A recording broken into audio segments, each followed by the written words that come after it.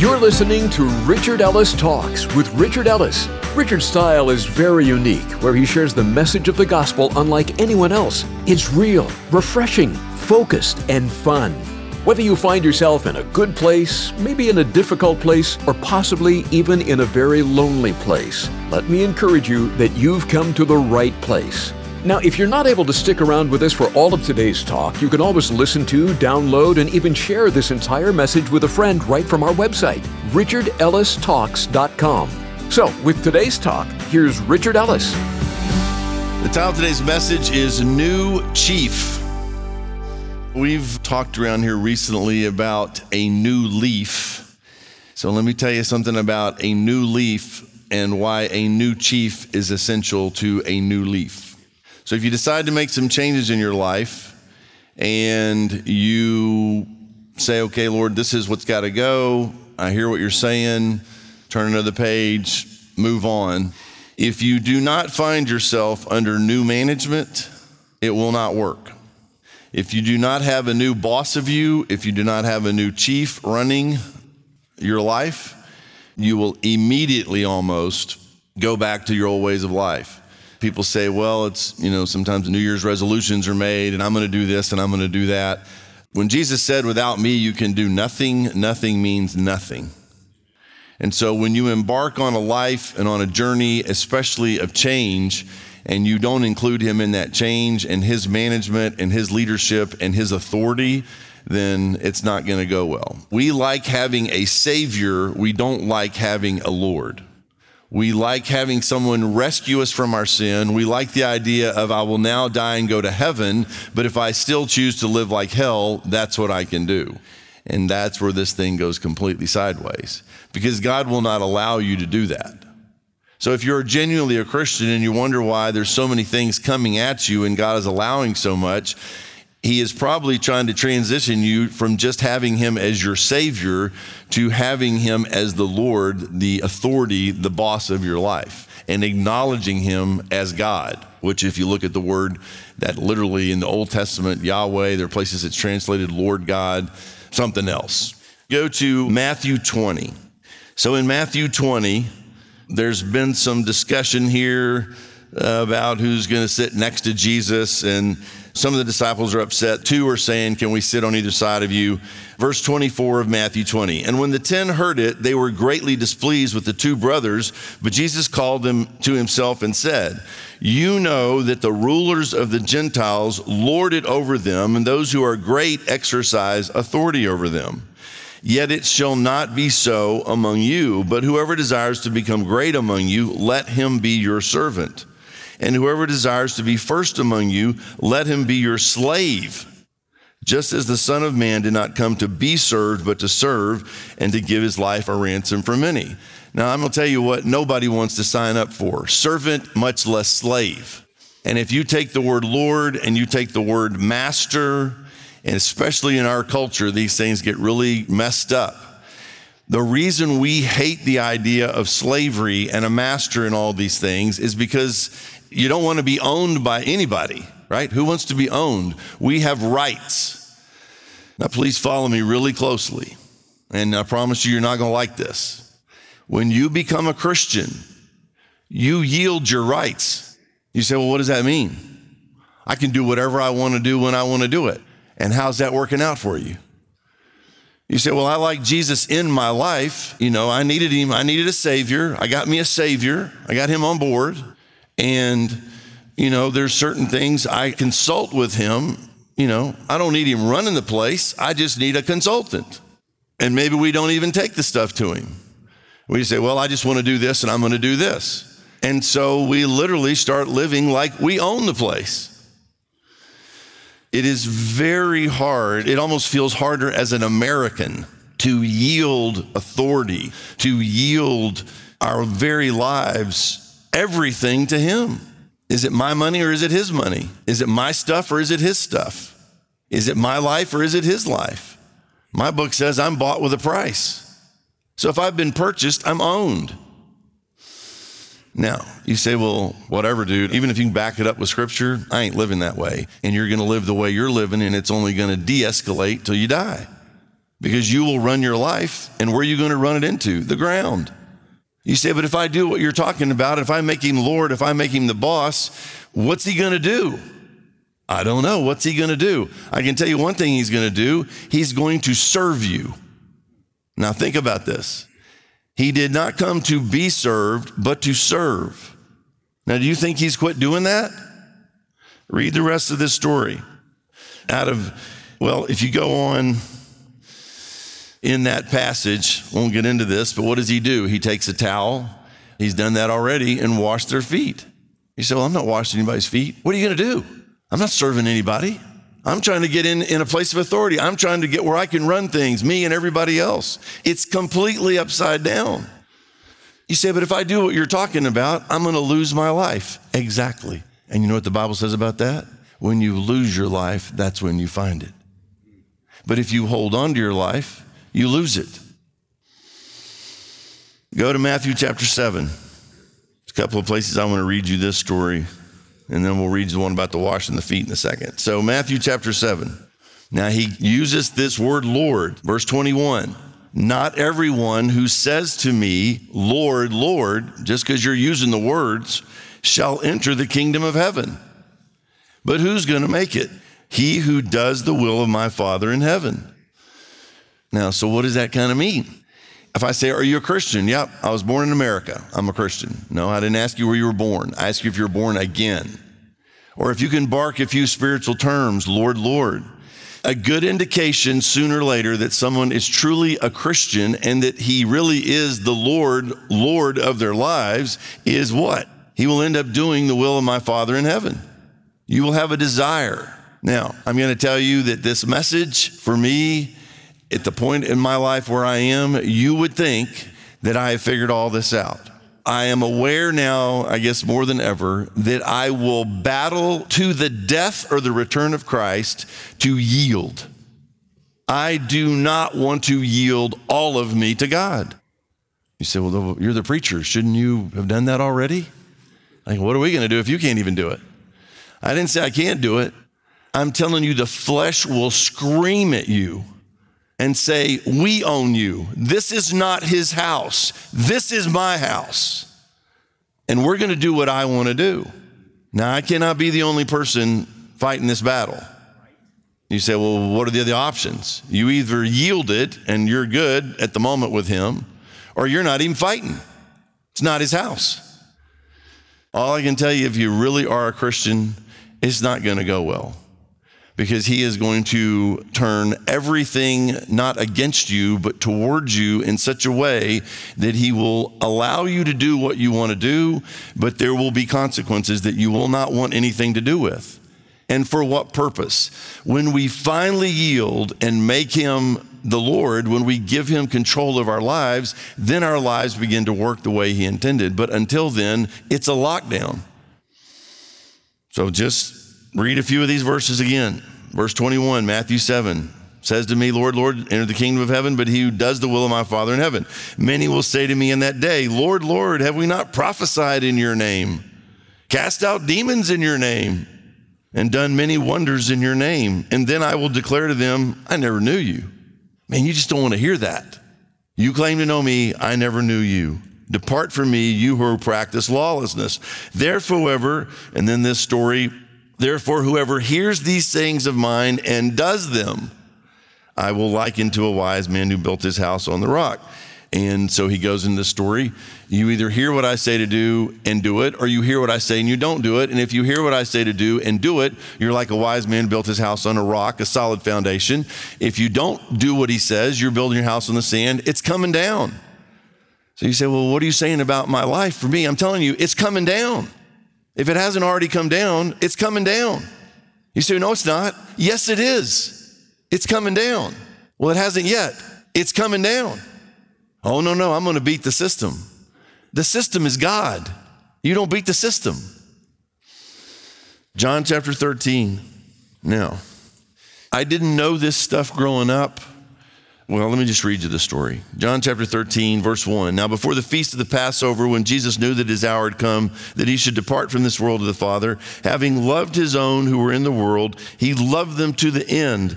And supper being ended, the devil having already put it into the heart of Judas Iscariot, Simon's son, to betray him, Jesus, knowing that the Father had given all things into his hands and that he had come from God and was going to God, so it's finished, although it's not finished. He still had to go to the cross, suffer, die, shed his blood, be buried, raised from the dead. But basically, he's come to do what he came to do, and he's willing to do it. And now this is his last encounter with his followers.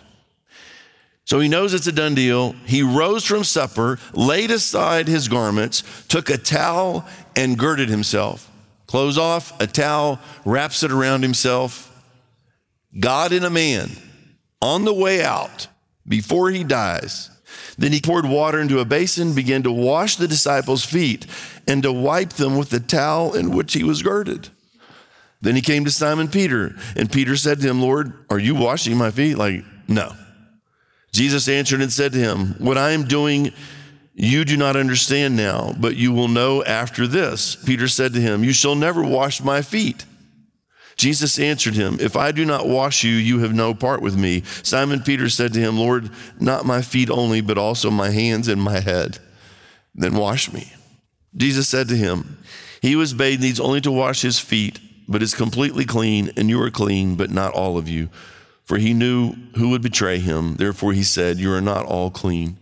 So when he had washed their feet, taken his garments, and sat down again, he said to them, do you know what I have done to you? You call me teacher and Lord. You call me teacher and Lord. And you say, well, meaning you're right. That's who I am. For so I am. If I then, your Lord and teacher, have washed your feet, you also ought to wash one another's feet. I never knew Jesus was willing to serve me. What do you do with that? You say, I thought God wanted stuff from us. I thought he was just trying to use me to get something done, but he's not interested in me. Where do you think all this stuff comes from? Daily bread, clothing. Oh, I work for that. Oh, now we're back on you again, aren't we? How'd you make all that? Oh, I'm a self-made man. Oh, I see. So you just reached down in the dirt and made you. Seeing as you didn't exist to make you, how did you make you? Sooner or later, the Lord God has to be the Lord God, and then you got a situation. Because if he's God and you're not God, then he's either for you or against you. It turns out he's probably for you, no matter what a scumbag you are, or he wouldn't have sent his son to rescue you. So you can resist that all you want, but clearly he came to seek and to save that which was lost, so that would be you. Has it ever occurred to you that maybe he's trying to serve you? You say, well, he wouldn't do that. What was he doing to them? What's the example? And then he uses the example and says, this is how you're supposed to be toward each other.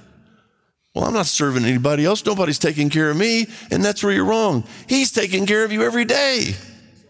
Every day. Why am I not dead? I literally today woke up thinking about a friend of mine who is dead. I stood in the shower and I'm like, Lord, he's dead. I'm not dead. Why am I not dead?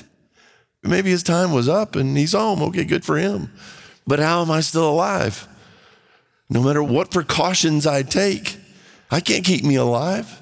So he's provided health for me. He's provided food for me. So much more. Where do you think that comes from? Oh, I just got lucky. Oh, I deserve it. My goodness, what's he going to have to do to get our attention? Because when we don't yield to him, what we've basically said is, look, big boy, I can take better care of me than you can take care of me. So you know what? I got this. Okay, I'll just ride because I'll never leave you or forsake you, but this is going to be a bumpy ride. Verse 14 again. If I then, your Lord and teacher, have washed your feet, you also ought to wash one another's feet. For I have given you an example that you should do as I have done to you. Most assuredly, I say to you, a servant is not greater than his master, nor is he who is sent greater than he who sent him. So, if Jesus is my master, and I am his son, his servant, and I am his slave, and I am owned by him, then what do I have the right to do? I have the right to say, yes, sir. Thank you, sir. Richard, I need you to speak to that gentleman over there. Yes, sir. Thank you, sir. I'll be happy to. No, Lord, not today. Not today. I'm just not feeling it. I'm going to look stupid if I walk over there and do what you're trying to get me to do. I might cry. I'm tired. Nah. And how does that work out for that person who's been praying and waiting? Man, it's just hard to let go, isn't it? Because I got plans. If your plans are not his plans for you, they're going nowhere. They're going nowhere. John chapter 20. This is after Jesus has been raised from the dead. Most people, kind of know the story of Thomas. He wasn't there when Jesus showed up the first time, and then he shows up again. Verse 26. And after 8 days, his disciples were again inside, and Thomas with them. Jesus came, the doors being shut, and stood in the midst and said, "Peace to you." Then he said to Thomas, "Reach your finger here," because he had said, "Unless I put my finger inside and see the nail prints in his hand, I'm not going to believe." So he's patient with him. "Reach your finger here, look at my hands, reach your hand in here and put it into my side. Do not be unbelieving, but believing." And Thomas answered and said to him, what'd he say? "My Lord and my God." That's it. That's who he is. Jesus said to him, "Thomas, because you have seen me, you have believed. Blessed are those who have not seen and yet believed." I am so sure that Jesus is the Lord God. I've banked my whole life on it. You say, "Well, you're a fool. It's not true. There's no God." I had a kid tell me that this last week. Sat with him, patient, listened, ended up a few hours, and he believed nothing. And I kept trying to gently deposit some seeds. It's not even that he better be God. He is God. And if he's not, have I wasted my life? It's a good way to waste it. It's the best way I ever found, because no one ever cared for me like Jesus. I got more verses on him being Lord, but who cares? You're either going to make him Lord or you're not. And all the begging and pleading in the world probably don't work anyway. I'm just asking you to take a simple step of faith and say, "Lord, if you got into the place where you say, I need to turn a new leaf in my life, and so I'm making that move," he's got to be the boss. He's got to be the Lord. He's got to be in control. He's got to be running it, or you will run it into the ground again and again and again. I do not have the skill set to manage my life without him. And neither do you. And I get that people say, "I'm scared because I have this plan and I'm going to be rich and I'm going to be famous and I'm going to have more followers than anyone on whatever your social media platform may be." Really? Oh yeah, 2 million people watch my TikTok. And who cares? I changed the world. You changed Jack. You felt good for a minute, and now you got to do it again to get your jolt again. How many followers do you got that you're going to lead straight into heaven? Get you some of those followers. Yeah, but if I risk everything, I could lose all my dreams. All my dreams are nothing compared to his dreams for me. What could be better than that? Romans 10. I'll read you a few more and then I'll quit. So by the way, some of this is for Christians, right? Some of this I'm saying to me and to us, if you're a Christian. But some of this also is for someone who's not a Christian. And you're doing what you do, right? I meet some really evil non-believers and I meet some really nice non-believers, just really nice people. There's all kinds out there. The problem is it's not going to work out in this life without him the way you really can, and it's really not going to work out in the hereafter. It doesn't work out here, and it doesn't work out hereafter. So if any of this resonates, man, I'll talk to you all day long about this, because I can't make Jesus dying on the cross, being buried, and raised from the dead make sense unless he makes sense of that. But if it does, man, get in on this deal. Priceless. Romans 10, 9 and 10. That if you confess with your mouth what? The Lord Jesus. That Jesus basically saying he is God, and believe in your heart that God raised him from the dead, you will be saved. For with the heart one believes unto righteousness, and with the mouth confession is made unto salvation. I confess the Lord Jesus. He is Lord. I have made him Savior of my life. I have made him Lord of my life, but I keep taking it back. And then I give it back and I take it back. I don't want him running everything, but when he runs everything, things go a lot better for me. I'll tell you how strong this is. Go to 1 Corinthians chapter 12. 1 Corinthians chapter 12, verse 3. Therefore I make known to you that no one speaking by the Spirit of God calls Jesus accursed, and no one can say that Jesus is Lord except by the Holy Spirit. I've had people come into my office and something's not right. Spiritually, something's off. Like I feel like the enemy, something's going on. And I've looked at people and I said, who is Lord? And they say, what do you mean? I say, you tell me who is Lord. And some of them will say, well, Jesus is Lord. I say, okay. And some of them can't get the words out. You say, well, that's crazy stuff. It's right in the Bible. Someone from the other side is not going to say Jesus is Lord because he is not Lord to them. So you might not want to do it right now, but I highly recommend somewhere along the way today, say, Lord, see if you can get it out. Jesus is Lord. Try that. Now, you say, oh, it came out. Now we just got to see if we can get it to come out in your life. You say, well, but it came out of my mouth. There's a good start. But if he's Lord, okay, here we go. That means it's not my day. It's not my life. It's not my house. It's not my car. It's not my anything. Oh yeah, it is. This stuff's mine. Then he's not Lord. All right, think just for a second about your favorite thing. Maybe a ring, maybe a coat, maybe a car, whatever you got, your favorite thing. Here's how you find out if Jesus is Lord. He comes along and says, you know that sure is a pretty coat you got on there. I'll tell you what, I think that lady over there might enjoy that coat. Give that coat to her. What? I paid good money for this coat. Well, whose money did you buy that with? My money. Really? And there we are. Let me make you a really simple suggestion. Don't be buying anything he can't give away. Don't be buying anything that he can't give away. Well, this is going to get tricky. Oh, it's already tricky. Because we think we own a bunch of stuff. Turns out that stuff owns us. I had a coat like that. I've told you the story about my coat, my Hugo Boss coat. Boy, I bought that thing on sale. That was some kind of bad mamma jamma coat. I know who has it because I gave it to that man. I couldn't have it anymore. Lord said, get rid of that coat. Yes, sir. Thank you, sir. See, if you're not somebody without the stuff you put on or around you to make you somebody, you're not somebody. You can strip Jesus down and hang him on the cross. He's still God. Got nothing, but he's still God. And he died just like that. Richard will be back in a moment to wrap up today's talk. But first, I want to share a couple of thoughts with you. Let's be honest. Real life isn't about living some highlight reel for others to see. Most people have deep hurts, questions, and struggles.